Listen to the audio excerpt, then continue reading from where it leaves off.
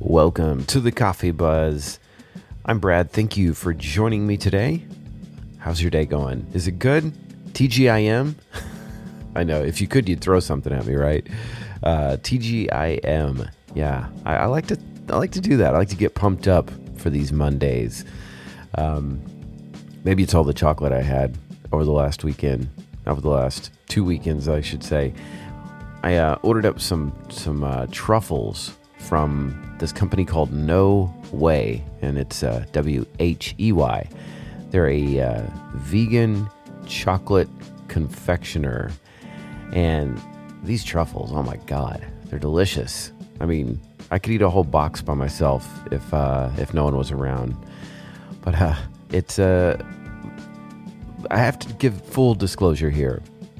These truffles, delicious as they may be, you got to order them in advance. This company, I think they, like most vegan outfits, they don't have like a huge distribution. They don't have like, they're not a huge company, but they try their best, and they get it out in a timely fashion, sort of. I think they do what they can, but I typically have to order them way in advance if it's a peak season.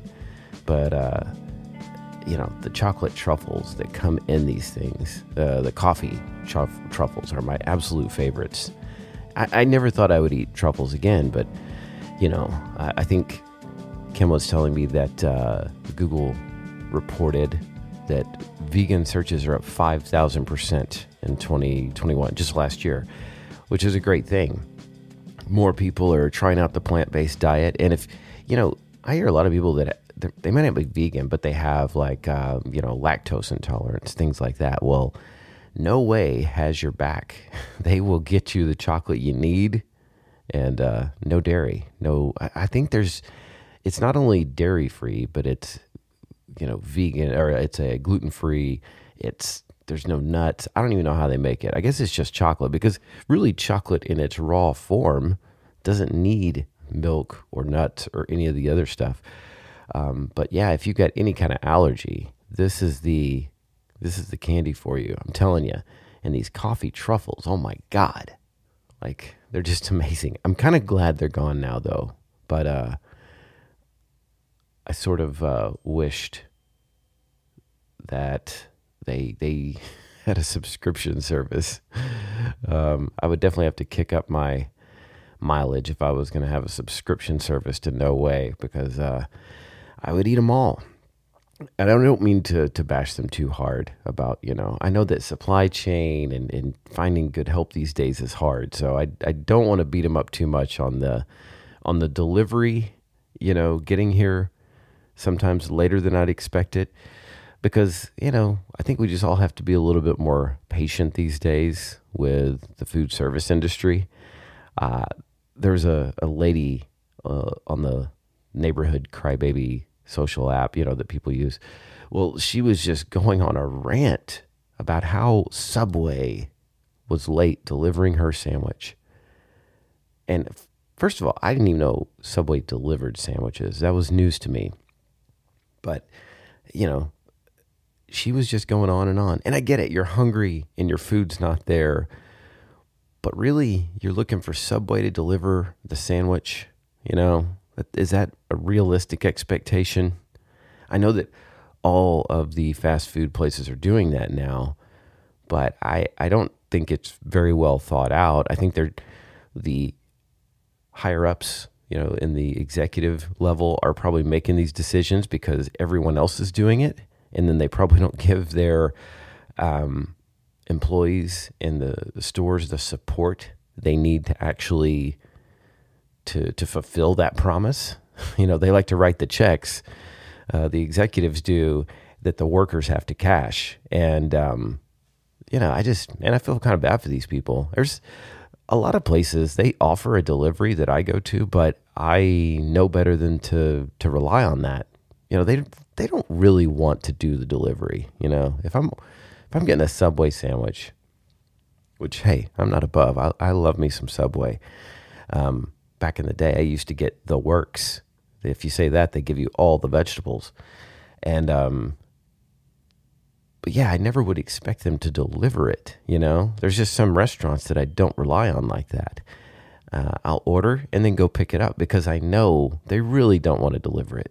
I mean, they'll do it, but they can only get it here so fast, right? So, it's an unrealistic expectation. I think this lady needs to calm down because she was just at the end of it. She said, I'm never going to Subway again. Never, period. Again, period. Probably got herself all worked up by, going on and blasting them on social media.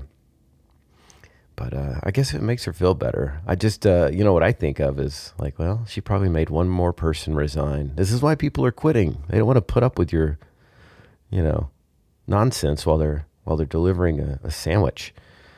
This lady needs to be careful because who knows? Maybe she'll be making her own sandwich if she's not careful. But I digress. That's neither here nor there. It's a conflicting time for me around the new year. I'll be honest, because there's an inner dialogue that goes on. Like, hey Brad, it's the new year. What's going to be your resolutions?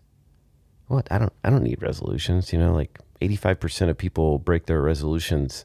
In the first, 3 months? Yeah. Well, you still need to make one. Do you not have goals this year? You don't want to accomplish anything? No, I want to accomplish goals, but I just don't think it, setting a resolution is going to do with it. Oh, so you think you're perfect now. This thing just goes back and forth in my head every year. And I was fortunate enough this year, though, to get a copy of Atomic Habits over the holiday. And I'm not even halfway through that book, and I can already see why some of my goals never materialized and other ones did. As the author says, James Clear, he says, if you want better results, then forget about setting goals and focus on your systems instead. See, goals and outcomes are at the very end. The book describes it as 3 layers of change, and outcomes are at the third and final layer. The 2 before that are the process or your system. And even more important than that, at the very beginning is your identity. I had struggled with trying to quit drinking for years. And finally, 6 years ago in a few weeks, I made the decision not to quit drinking, but to change who I was. That I, after all these years of being the guy that was the drinker, that ordered the scotch, that drank beer, I drank manly drinks. And part of that was to solidify my identity, that's who I was. And when I changed that, it was easy. All those times before that where I had tried to quit and I had fallen, and failed, it's because I was just focusing on the goal of not being a drinker anymore. And that wasn't quite enough. And it's just, it was sort of an aha moment, just a couple of chapters into this, like why some of my goals stuck and others did not. Because the goal isn't the biggest payoff of the process, when we're going through these things. That's the one that we typically focus on, but the real reward is by challenging who we think we are. When we go through this process and we change our worldview, we change our identity, we become something more than we thought we could. That's the real reward. It isn't the 10 pounds I want to lose or the cold shower that I want to take or going running. It's the metamorphosis. That's the real payoff, because that's when we unpack all those subconscious beliefs about ourselves, those agreements that were handed down to us by friends and family, and even random acquaintances can have an effect about who we think we are. James Clear, he gives a great example in the book about this, about a friend of his that lost 100 pounds. And it wasn't as though she didn't set a goal. She didn't say, I'm going to lose this weight. But every time she was faced with a decision throughout her day, she would ask herself, what would a healthy person do? Would a healthy person take the elevator, or would they take the stairs? Would they eat a salad or a burger? And just over time, just every day, making those simple decisions, questioning everything through the lens of, would a healthy person do this? She was able to lose 100 pounds. And this works because every action we take is a vote for the person we want to become. The most effective way to change habits is not to focus on what we want to achieve, but what we want to become. And that's why this year I'm not making a resolution list like I usually do. I'm just going to work on my systems and my habits and my identity. I'm at the part of this book where the author tells me to write down a list of all my habits, everything I do throughout the day. I think this is going to be very powerful. I know this because I had some friends that were really into weightlifting. There were a couple, John and Christy, and they competed in competitions. This is how, dedicated they were to the pursuit of bodybuilding. And people would constantly ask them for advice, like how to lose weight, how to get into shape. And I remember Christy would tell them one simple thing, and it seemed like nobody ever took her advice. But she would tell them, write down everything you eat for a week. She wouldn't tell them to change anything or to go to the gym. She just said, write down everything you eat in a week and then bring it back to me. And what this does is it brings our attention to behaviors and patterns that go largely unnoticed in our everyday lives. Well, that's what I got for you today. I hope you enjoyed the show. Thank you so much for listening. As usual, you can check the show notes. I've got the link to where you can find that No Way chocolate. It's good stuff. Just order it early. I've also got a list of all the ways that you can contact me on social media, as well as my list of favorite podcasts that I listen to. If you like this show, I've got a whole list of things, a whole list of shows that you're going to like. Just check out those show notes.